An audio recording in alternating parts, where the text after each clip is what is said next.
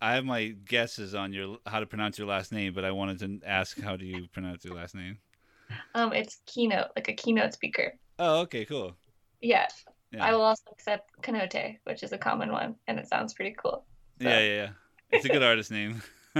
yeah. I overheard, like, in the show, one of the shows I'm in, I overheard this couple the other day, like, looking at the list, and they were just like, oh, this artist is Japanese, like Kenote. And I was like standing right there, and I was like, cool. That's But no, great.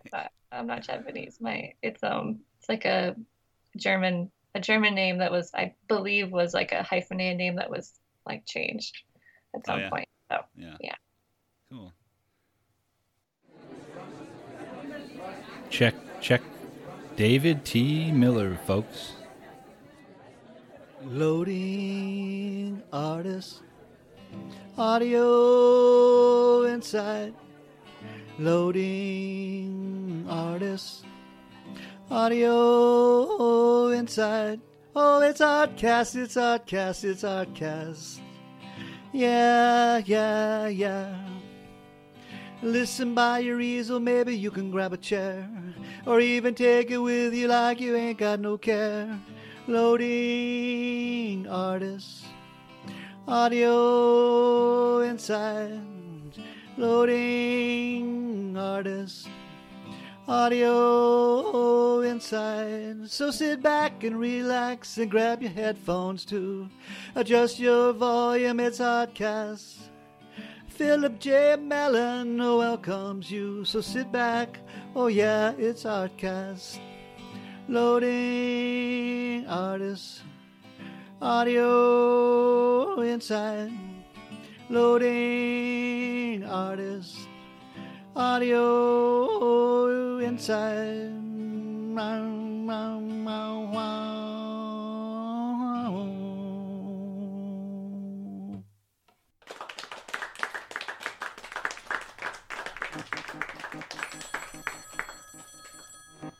Hey, and welcome to Artcast. As always, I encourage listeners to visit the artist websites or artcast.com. Check out the work as you listen along. Alright, let's get started. This episode's guest is Brooklyn-based painter Debbi Kenote. Words of the day: butterfly, symmetry, sharp, bright, and wiggly. In the conversation, Debbi shares some of her experiences from growing up in the Pacific Northwest, as well as being homeschooled until high school, where her artistic life was encouraged at a whole other level. Now living in Brooklyn, we talk about how her experiences prior to that makes its way into her work, as well as the city's influence. Also part of the interview are 2 questions submitted by previous guest, Connie Goldman, so be sure to listen for those. And now, let's welcome Debbi Kenote to the program. I mean, my work is it's definitely shaped, but it's also modular, which I think is something that is maybe a little less common with like the shaped category. So that like with that modular aspect, I'm able to do things where I can repeat shapes and then there will be a hole in the middle, like some of the pieces you're talking about, Yeah, kind of puzzle pieces. right. I realize I'm kind of jumping ahead a little bit, but like even after digging into some of your titles, just the idea that a lot of it seems like plant life, like within this like sort of architectural hard edge squares and rectangles that are assembled, and it makes Hmm. me think of like I almost felt like I was cheating because I thought of like lattice stripping or whatever, like lattice that you would grow say morning glories on or whatever. Hmm. And then I saw one of your paintings. I forget the title, but I'm like, oh, it's right there. It's like it's pretty obvious that's what's going on. It's cool that you read the titles. I feel like those are kind of my little like secrets I leave for people. Yeah, Because the painting is what it is and it's abstract, but you see what you see in it. But there's not a ton of mystery, but the titles are very like kind of like hidden little mysteries. right. But yeah, there's a lot of plant life in there. There's a lot of like biology in general, and like lately I've been really into insects and butterflies. There's also like um, just you know like phenomena about like the human experience, and like things that we've discovered, whether it's through physics or like um, sociology or whatever. So there's a lot of just like um, notes to existence, I guess, as a creature of any kind mixed Right. in. Oh, that's cool. I thought I remember seeing something about, oh, what was the something about the sky or the moon, like was in one of the titles and probably derived from the imagery. Oh, which one was that? Yeah, I'm Uh, trying to think which one that was. I have one called Many Moons. That's Uh, it. okay, yeah, yeah, and that one is like so sometimes they can be like fragments of like sayings or sentences too. I guess like that's something I say a lot, like, oh, well, many moons, or it's been many moons, like since I've seen Yeah. someone, which I think is partly from like growing up in the Northwest and having this um, this like this kind of country existence or like homesteading and not growing up in a city. So it's like a little bit of like kind of not making fun of that, but like laughing at it a little bit. Okay. Because like when you're in a city, you don't like see the moon very often. You don't think about that. And it's Yeah. not like I necessarily thought about that as a kid, but um, for some reason it's like a saying I like to say. So Yeah. um, that was kind of a nod to that painting. So you're from Washington State originally? Yes, the state, not the DC. Right. Right. Yeah. um, yeah, yes, I'm from Washington State. I grew up on Fidalgo Island, which is better known as Anacortes, the city of Anacortes, which is a pretty small town. And I actually grew up outside of the town, but most people know it if they know it from going to the San Juan Islands. It's the last island with a bridge, so you can Wow. drive there, and then like from there you take a ferry to go to the other islands. So I grew up like on this like island with a bridge. Oh wow. So I had access to like like the mainland, Yeah. but I also had access to all the other islands. And yeah, it was a pretty cool upbringing. I was homeschooled, so I like definitely uh, didn't have a huge like radius Yeah. for my childhood. I spent a lot of time at home. Um, but yeah, So what was the landscape like? Because I'm, obviously a lot of landscape in your work with even the boundaries and borders of the physical canvases, but also totally. inside. Well, the landscape in the Northwest is like, I mean, I don't want to brag too much, but That's fine. but it's amazing. It's funny because my partner is from Brooklyn, and he like we'll go hiking sometimes, and he'll be like, "Look at upstate," and I'm like, "It's so cool," but in my head, I'm just like, "Oh man, like you haven't seen the Northwest yet." Oh yeah. But now that I've been here long enough, I think that like like the Northeast landscape is really cool. It's just different. Yeah. But the West Coast, like the Northwest, like we're so close to Canada up there. And that whole area is just like it's wild. Like you have these lush, thick forests, um, rainforests, and then if you cross over the mountains to the east side of the state, you've got deserts.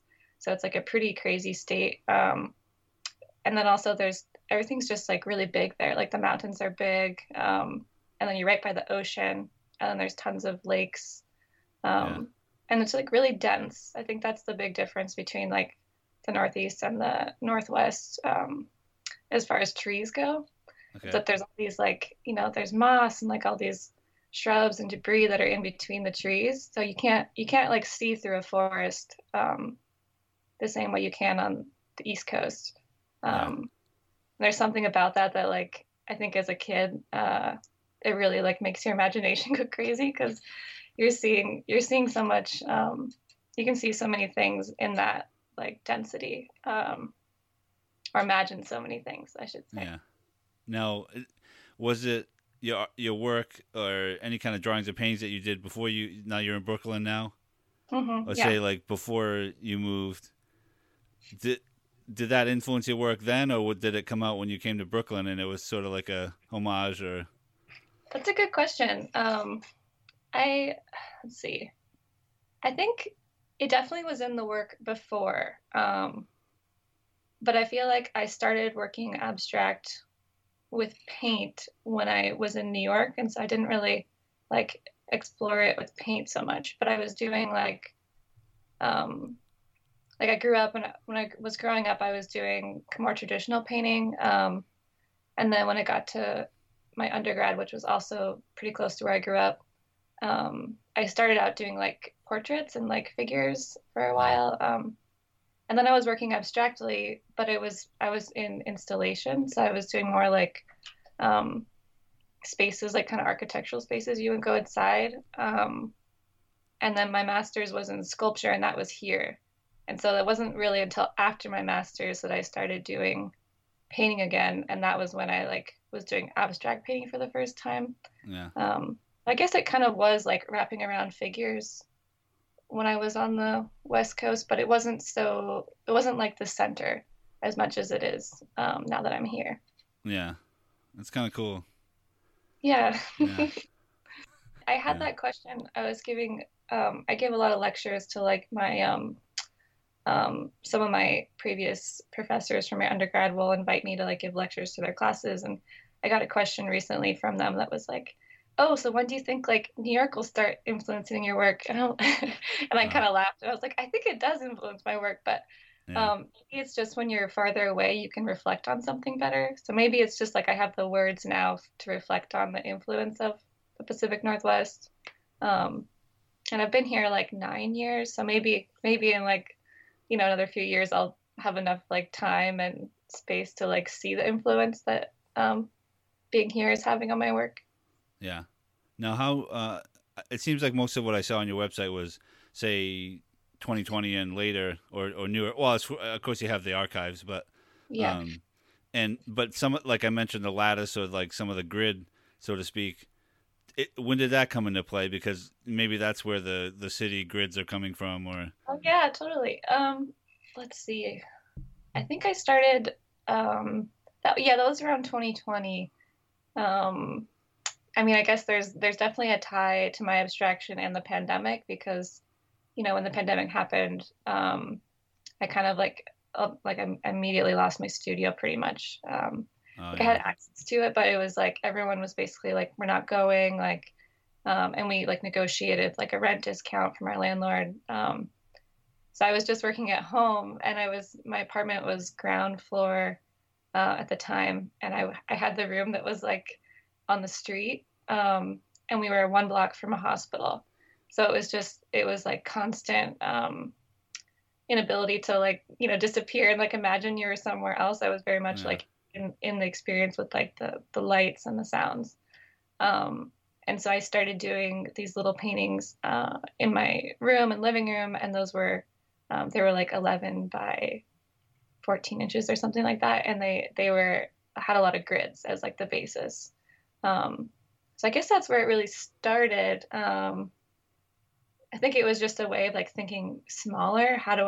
If I can't go so big, like in relating to the body, how do I break up a small painting space and kind of make it more scalable in my head or something? yeah, But yeah, there's probably some reaction to being trapped in a city like mixed in there. yeah, yeah. I'd believe it. Yeah, it's almost like I mean, it's a strong word, but like unstoppable, like plant life, so to like Yeah.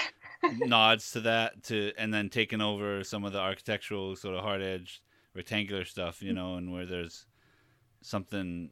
It's like it could be like positive or negative shape, but it's not like it's the gesture carries on, so to speak. Yeah, and I really like tension in general in my work. Like that's something I'm always striving for, whether it's the organic and the more geometric, like you're saying, or like a really tight brush stroke next to like a really loose moment. I think tension is a big part of my work, and it's something that I find that I like in other people's work as well. Oh, cool. I was just curious, like maybe you could share what some of your early art experiences were like, and when did you feel like you got serious about it? Let's see. Well, I think I mentioned I was homeschooled, Yeah. and I grew up on this pretty large like chunk of land outside of this small city. And it was a big family property. So I was living with like, I have four siblings and like extended family all living on this property. And so there was a lot of activities with the other kids. And I was like pretty immediately just attracted to the art activities. And my sister, she's an artist as well. So I was, always like looking up to her and kind of copying what she was doing. And then I went to public high school. There's only one high school in my town. But I like that was the switch for me was like being homeschooled and then like getting dropped into the public Yeah. system. And when I got there, my first like art class was, I remember being like really nervous and my they went through the role of like calling everyone's names to see if they were there, and the teacher got to my name and he stopped and he was like, which one of you is Deborah, which is my full name. And I was, like raised my hand all shaky and he was like, see me after class. And I was like, oh man, like first day and I already messed it up. But it turned out that he'd been following, like, even though I was homeschooled, I was submitting all these, like submissions for like local craft fairs or like, the summer, like, children's like art show or whatever for the town. And he'd been following along. And he basically, after class, he was like, I think you're supposed to be an oil painter. I'm going to teach you how to oil paint, which was really sweet. He'd been like waiting for me to get to high school. Yeah. And then he spent the whole 4 years like teaching me how to oil paint. And he had an easel for me that he had like the woodshop boys make. Oh wow. And he That's brought in cool. his own oil paints for me. It was pretty wild. And so I had access to like this material that like I wouldn't have been able to afford, and like a really good teacher. Yeah. And so then when I went to school, I started out with already knowing like about color and form and like all the basics of traditional oil painting, which is funny because I use acrylic now. Yeah. uh, but yeah, so that's where it started, I guess. It's great to have an instructor that really seeks you out, or otherwise, you seek them out and they really take you under their wing. Yeah, totally. Yeah. It definitely was. I'm not sure that same thing would happen today, and it was such a Okay. small high school. So like, I mean, I think everything's gotten a lot bigger there, but like, the town's grown a lot. But Yeah. when I was there, my graduating class was like 100, so it Yeah. was pretty small. What do you spend the most time doing? Looking, making, or thinking? It's a good question. Um, I feel like it's kind of equal. Yeah. Yeah. I mean, I spend a lot of time making because I really like to sew. Um, so if I have like a day where I'm actually on track with my schedule, which is kind of rare, but maybe like 2 days a week or something. Yeah. I get home for like regular dinner time from the studio, then I try and spend a few hours sewing. Um, and I cook, I like to cook. Yeah. So I do spend a lot of time making, but I think when it comes to being in my studio, I do spend a lot of time looking and thinking. Yeah. Uh, yeah, but I think it's probably equal. That's Hopefully that counts as an answer. forget it. They're all Interview really over. important, They're all really important. What about you? What do you spend more time? Oh goodness. I do spend a lot of time thinking. I think thinking and looking are probably tied, and actual working is uh, probably a close third or a close second because and I'm not sure how common it is, but I imagine that's not just me, of course. But like I play out a lot of the scenarios in my head, and I think a lot of painters are probably like, "Don't do that." But I think about like what shape, or like sometimes I'll cut out a shape out of paper and lay it down and say, is that right, like the shape and the color and everything before I do it. Mm-hmm. I think it's kind of like moving furniture around my apartment in the same way. It's like, where do I want to put that bookshelf, because I don't want to move it twice. I mean, of course it's a possibility. Yeah, And you know just trying to be an efficient, and I guess efficient in a way, and hopefully not too rigid in doing so. yeah. Well, I think I'm kind of a kinesthetic learner. So like Yeah. I try I try to do preparatory work across, like even if it's cooking, like I try and look at the recipe, but I end up doing a lot of stuff just by failing.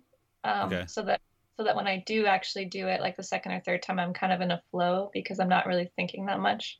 Yeah. Um, but I was going to say that I feel like you forgot about listening because I spend a Uh, lot of time listening because I like absorb a ton of um, like artist interviews and like books and music and things while I'm making.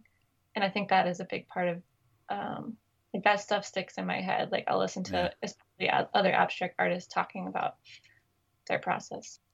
Yeah, that's cool. I should add that next time I ask during an interview. Oh, when you mentioned sewing, it came to me again. That thing I was trying to grasp at earlier, where I forgot what it was, and that was about like making a quilt or looking at quilts Right. and Yeah. patterns and things. Yeah. That's a big part of my work.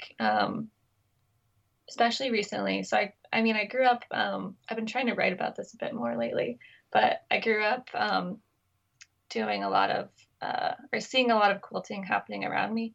Um, my, a lot of them, like men in my family, so like my dad and my uncle and my grandpa, they were all woodworkers, so they would like do a lot of lathe work and like build a lot of like literally houses like on our property or like tables and things like that. And then on the other side, like both of my grandmas were seamstresses, and my Uh, mom wasn't a huge sewer, but I feel like that was just like she was like, I don't want to do this. I have too many kids. But like my sister's really into sewing, and I saw a lot of it growing up, and I wore like a lot of weird handmade dresses and stuff growing up, and I think it took a while. Like I was always interested in it, but it took a while for me to like start thinking that I could combine the aesthetics of sewing with painting because I've tried to like some degrees of success to actually add sewing to my painting process, but I'm not sure it's the act of sewing that needs to be in the painting, but I'm interested in the ways that like abstraction and like composition are resolved through quilting because like when you're quilting there's certain things that are really hard to do, like for example it's really hard to use a circle because it's like it bunches and I've done it myself and it's like it's doable but it's pretty difficult, like it bunches a okay. lot. And also if you're doing a quilt, for instance, you're repeating one shape over and over again, which means like if you're going out from all directions, it makes the most sense if it's a square or a triangle. Um, and so as an abstract artist, like I find it really like I find that the square is a really fertile place to work because it kind of defies like the portrait and the landscape. Um, and so I really enjoy like, especially with the body of work I'm making right now, trying to stick to shapes that would fit inside a square. Um, so yeah, all the newest work that I'm making right now is the shapes of the paintings are based off of individual quilting blocks. So like the one shape that would be repeated over and over again. In the next part of the conversation, I bring up the piece titled Leaf Wing, and Debbi shares a little bit about the piece itself, its relation to where the work might be going, and its connection to a butterfly. Listen in. The painting where it has, for lack of a better word, the shutters, so to speak, that you have Oh, closed and open. It's newest I posted. Yeah, yeah. what's the title again? Leaf wing. Okay, cool. Yeah, Yeah, and it's like a butterfly. Yeah, yeah. Well, you mentioned the butterfly earlier, so yeah. it's already a part of it then. Yeah, Oh, yeah, that's I cool. definitely, yeah, that's actually the most recent painting I've made, which feels weird because I made it last year and I've been in the studio like 5 days a week for 2 months now, but I guess a month and a half or how many days we're into February. But but I've been making all these stretchers, so like my for this year, like what I'm trying to do is make I wanted to make 12 stretchers, which doesn't sound like too much work, but if you know my work, there, each piece might have like 8 stretchers in it, and they're Yeah. all like these weird shapes. So I wanted to make 12 forms, But that piece, which I'm almost done with, but the piece that you're talking about was the last one from last year. So it was kind of like it's a good way to like see where the work's going. And yeah, I was trying to figure out a way to like show the back of the paintings because that's been like something Yeah. that people have been giving me feedback on. Like, I love your work. The backs are so cool. Like, I wish I could see it.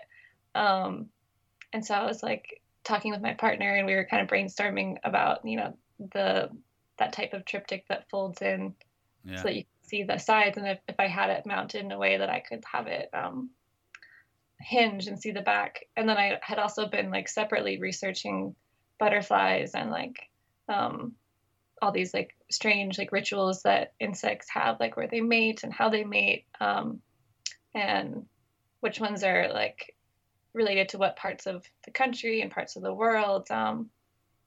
And I also find just like the names of them are really fascinating, and like the geometric patterns on butterflies and moths to be really pretty. And even like the caterpillars and like the chrysalis, and cocoons, like all the different things, they're all like really beautiful source material, Yeah. um, for abstraction. But yeah, so all that is kind of wrapped into that piece.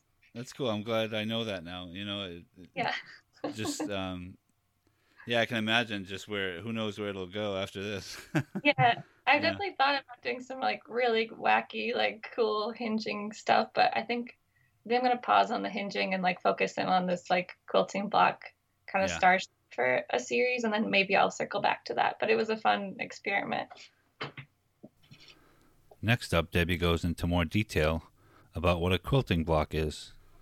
It's so yeah, I should explain that. Basically, it's just the shape that you are repeating. So like the most basic a quilting block would be the square. It's kind of like a brick in a wall. So like you need, your brick, and then all the bricks go on top to make the wall. So the Right. quilt, you need like your block, and then you just repeat that over and over again. So it's like the shape. So if you had a quilt that was just squares, your quilting block would be a square, and then you're repeating it like outward from all sides.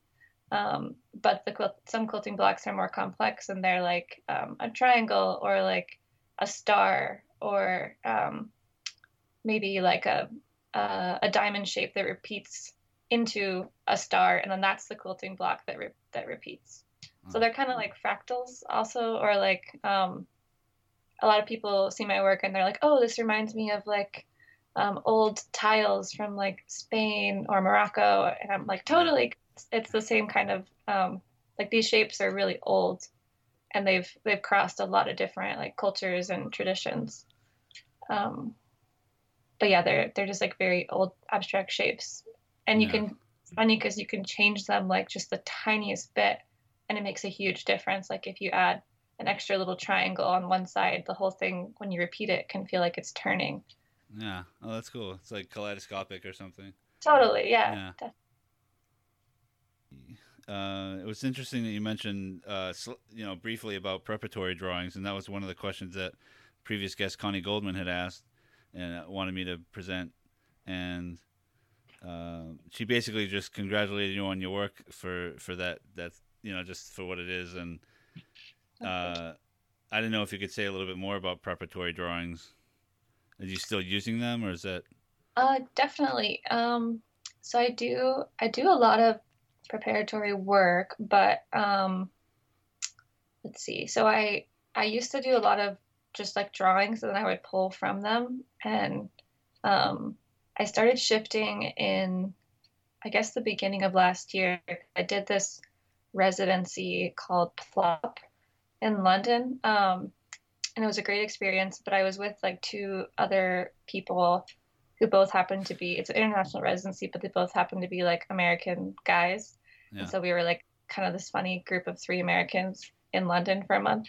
Hmm. And they they were really nice, but they were also like really organized, and they had both of them had iPads, and like projectors, and they were just like, and I was there with like, I pulled out all these canvases out of my suitcase and was just like laying them on the ground, and they were like, what is going on, girl? And then I also had like paper, and I was just like sketching on my paper, and I got very quickly, I got the hint that like I was not being very efficient. And so and I was like, well, this is the point of residencies, is that you see like yes, you have time to work, but like you also see how other artists make really up close. And so yeah, it made me realize that I should get an iPad.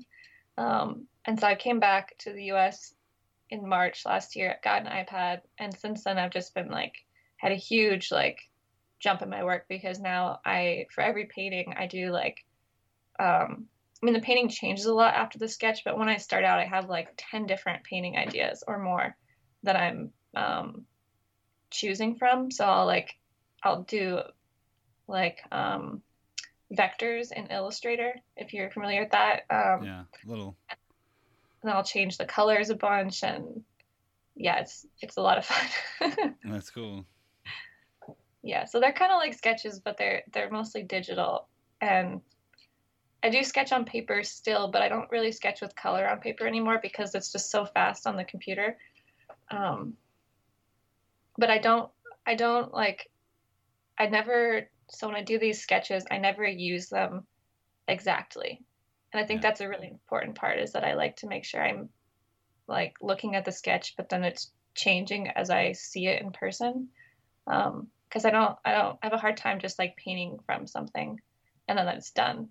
It's a really like back and forth relationship with the work. I was curious about the symmetry, and of course, it's probably obvious because a lot of them are symmetrical, even if like a slight asymmetry, a lean. I don't know, like when did you start working that way, or like what do you really like about that? The shapes are mostly symmetrical, but the paintings are not so symmetrical, which is like kind of goes back to that tension thing that I like. Um, they I guess some of the more recent, maybe like the last two, have a bit more symmetry in the painting, but I like, I guess I feel like I like when the inside is like more intuitive and like kind of has has a feeling of movement, but the symmetry of the actual outside shapes, um, that's that's probably started happening like last year when I started looking at the quilts. Yeah. I don't know if that answers your question. No, I mean, what popped into my head about, like, say, the architecture with the curvilinear sort of like organic forms and shapes and everything. It just almost makes me think of like fish in a fish tank or something. You know? Oh, yeah, Yeah, I mean, because there's something alive within a very totally. rigid. Yeah, well, that's something else I should mention is that like I'm like I really like I don't know, I like giving myself rules. I feel like that's something that is helpful for me as an artist. So I try and like if I have a boundary, then I can see how far that boundary can bend without Yeah, breaking. And so like for me, like a rule is like I'm not going to use any circles. Um because like I'm making all these stretchers myself. And they're like I said, it's kind of hard in quilting to do circles as well, but like I make a lot of like circles when I paint and I like having things be like really kind of flowy when I paint. And so having um the like rigidness of a straight line that the organic paint pushes up against is really nice for me. But I don't want to just do rectangles because my whole thing is that I'm kind of making these shapes that I want to see that are hard to acquire if you're just going to an art store. yeah, Um, yeah. so yeah, I like having that rule of like I can go as crazy as I want with these like shaped canvases, but we're not going to jigsaw. At least for now. That's like the rule I've been sticking with for a Yeah, few it's like years. it's cool. Like have parameters. Sometimes you can like have freedom within it. Yeah, totally. I was gonna jump to another question submitted by Connie Goldman. Hmm. She says, your work has multiple influences and straddles boundaries between disciplines. How do you describe your work? This is a good one. So I describe my work as paintings, and Yeah, that's an important thing to me because I so much of the things that are in my work, like, there's some sculpture in there, there's a lot of craft in there, there's um, at times installation, and I think those are all parts of the work. But when it comes to how do I describe it, I say it's painting. And the reason for that is that, like, when I was homeschooled and then got to, my undergrad, I encountered art history for the first time. And I was looking at the art canon, like the Western art canon as it was taught to me um, in school. And I was like, man, there's not a lot of ladies in here. And I started to like kind of realize that there was all this other stuff that wasn't happen or that was happening, but not in the art canon. So like the craft movements are a great example. Quilting, all that cool stuff. And so my big thing for like one of the main reasons I use stretcher bars um, is because I want it to be painting, and I want to bring all this stuff that we historically have said doesn't belong in the art canon, like quilting, like dyeing and fiber work, because like I said, I dye all these canvases. Sometimes I sew them, and I want to bring that like into what we are like expanding into today, where like that stuff counts as painting. Right. Yeah. I like that you asked about how to describe your work, and mainly because too that I always have a question I like to ask, and it's can you describe your work in 3 to 5 words? Now like, and we have one of the words. I'm not sure if you can add any more, but painting. But and it can be a phrase or just isolated words. I'm Yeah, just making you work hard now. yeah, we think about it. Yeah. I mean, they're definitely sharp, like the way I Yeah. paint them and the way that the shapes are. I feel like they're kind of vulnerable. Um, and they're definitely like wiggly. I don't know if that counts as an adjective. Yeah. Um, and maybe like kind of like shifting or like, I don't know if side-eyed is an adjective, but that feeling where you're kind of like looking sideways at something, like shifting. Okay. I don't know, how many is that? I wasn't counting. Like, I was following along. they're very bright. We'll end with bright. That's Okay, fine. cool. I have a couple words if you don't mind. Yeah. Yeah, and I think I shouldn't say I think. I know that one of them is aquatic Mhm. and tidal, which is a extension of that, like the Mhm. tides. I like that. Yeah, it was fun, and I was talking to another painter friend, and she said sensual, and I Mm, thought that was a good word. I like that. Yeah, Yeah, definitely. I mean, where I grew up, the tides are really big. Like, the you can have like, I don't know, like 10 plus feet of tidal change yeah, versus like here, I don't feel like I see that as much, but like you'll have whole beaches that were, like underwater that are exposed. Um, and there's a lot of boating culture, and I've done like a lot of sailing in my life. And so you start to have a relationship with like where the tide is. Like, oh, is that high tide or low tide? Like, do we need yeah. to move the boat? Like, and you can see there's whole worlds like underneath the tide. So it's cool that you picked up on that. That's definitely in my lexicon. Yeah. If you weren't an artist, what would you choose to be? Ooh, it's another one of those sneaky hard questions. I'm a terrible person. I think I how like like your parents, like your parents are tricky. Like you can have the best parents and you still have like dynamics with them. But Yeah. like when I was home last, my dad was like, we were in the car and he said something to me. He was like kind of describing what we were all like as kids, and I was like said something like, well, what about me, Dad? Like, what are you gonna say about me? Like, and he was like, you had a real engineering brain, and I was like, huh, I like that. Yeah. Um, and since he said that, I've been like looking so like I just built this kind of crazy wall in my studio where like all the there's like 3 different doors and it hides all my storage and they're like push to open doors and like I Oh. love building things. I have a builder brain. And I hadn't really thought of it as engineering before, but then when he said that, it kind of like unlocked something. So now I've just been like walking around thinking like, am I supposed to be an engineer? Like, Why didn't you tell me that when I was in high school? Yeah. So maybe an engineer. I don't know. I'm really into visual space. Like I really Yeah. love designing like and reorganizing like and finding the best way to like move things around. Like visual problem solving, which I guess relates to painting, right? Because painting is the Oh only yeah. place you can do that without any real rules. Like, you can just like splatter paint and it's a painting. Yeah. But yeah, I guess an engineer. Cool. That wasn't so bad. um, Another sneaky question. Do you have a quote you would like to share? A quote. Yeah. Okay, yeah, this one. Um, let's see. There's one quote that I really like, but I don't know who it's by, and I think I tried to look it up once, and it just said like unknown. So Uh, sorry, I can't credit anybody, but um, I'm gonna butcher it. But it goes something like, uh, "To dare to live alone is the rarest courage, for there are many who would rather meet their own enemy in a battlefield than their own heart in their own closet."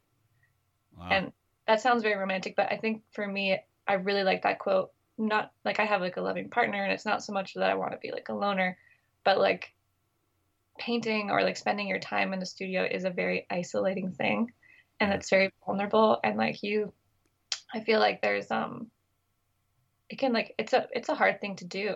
And I think about that with my painting. Like I'm always trying to make it more vulnerable. Like how do I show less? Like how do I leave more space? Yeah. Because it's like, at least for me, and I think most people, we have a desire to like add more and to like fill in the composition more, but like the more you take away, the more confident it has to be. Yeah. um, yeah. And I feel like it's for some reason I think about the word generous, like with Leaf Hmm. Wing, Yeah. giving, Yeah. answering that for, or just giving that mystery, like solving that mystery for somebody, and still having the magic involved anyway. And Yeah. then, Yeah.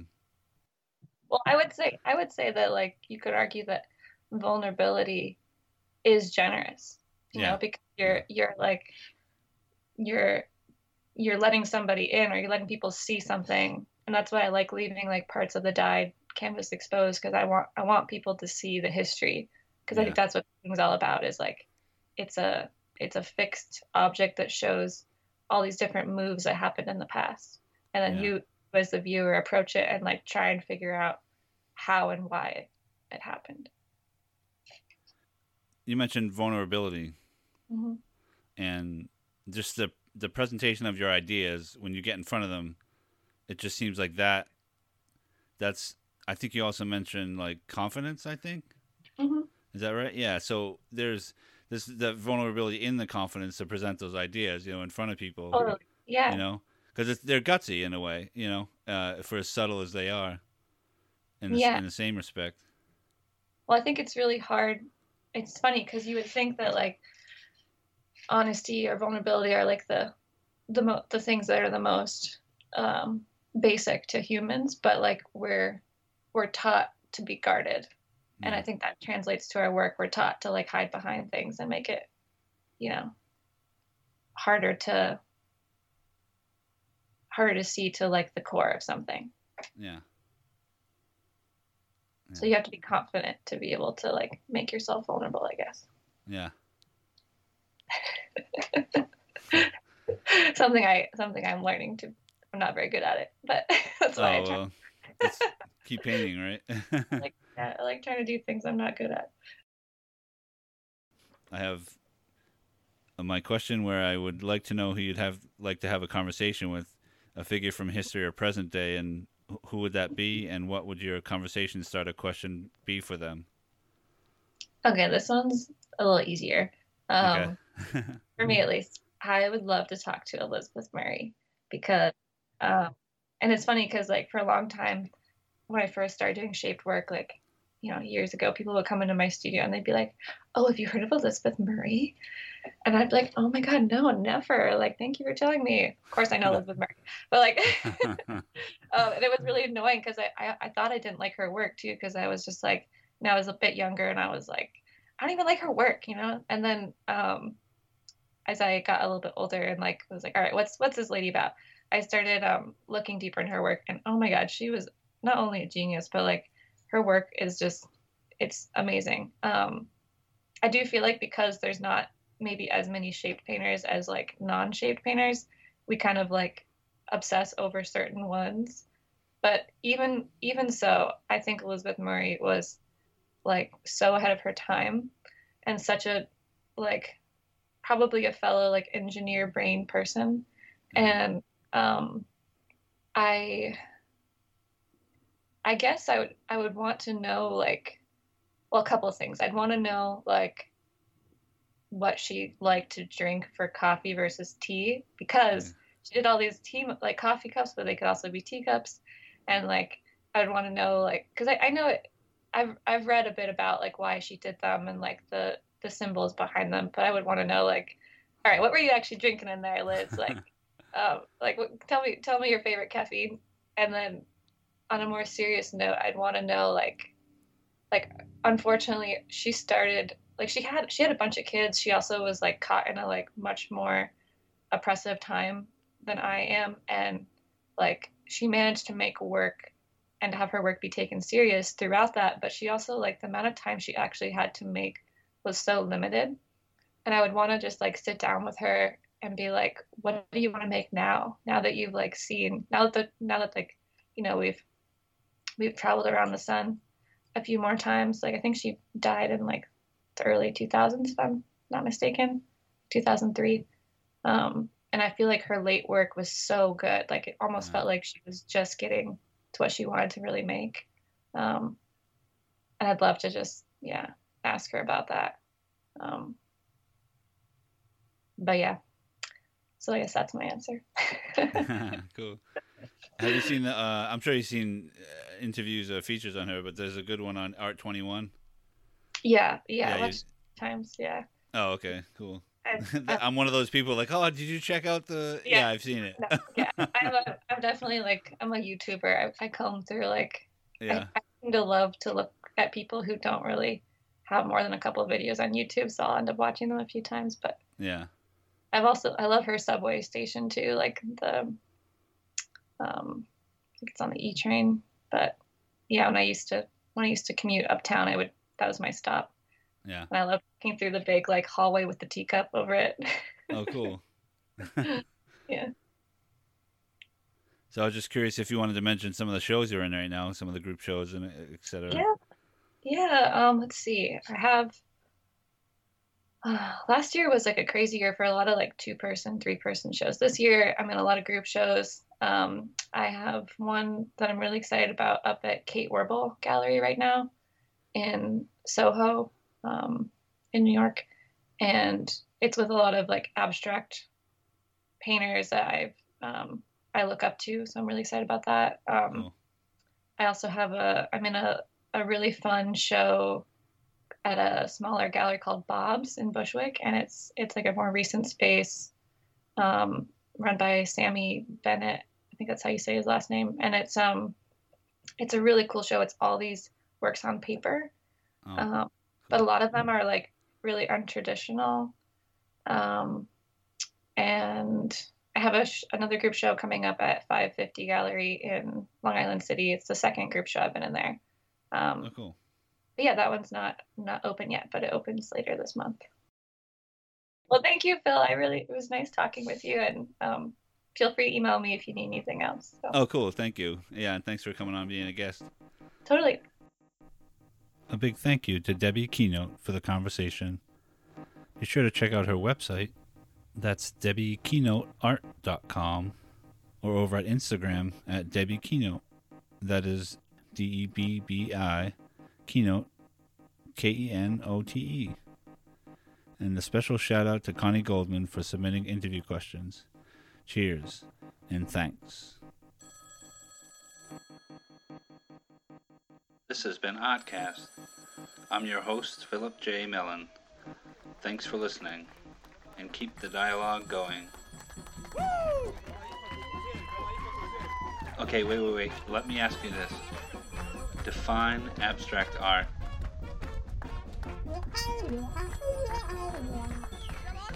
Oh, come on.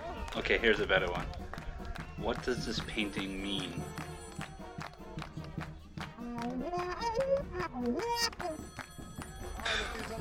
I'm getting nowhere with this, forget it. Outcast Home is AHTCAST.com. Thanks again.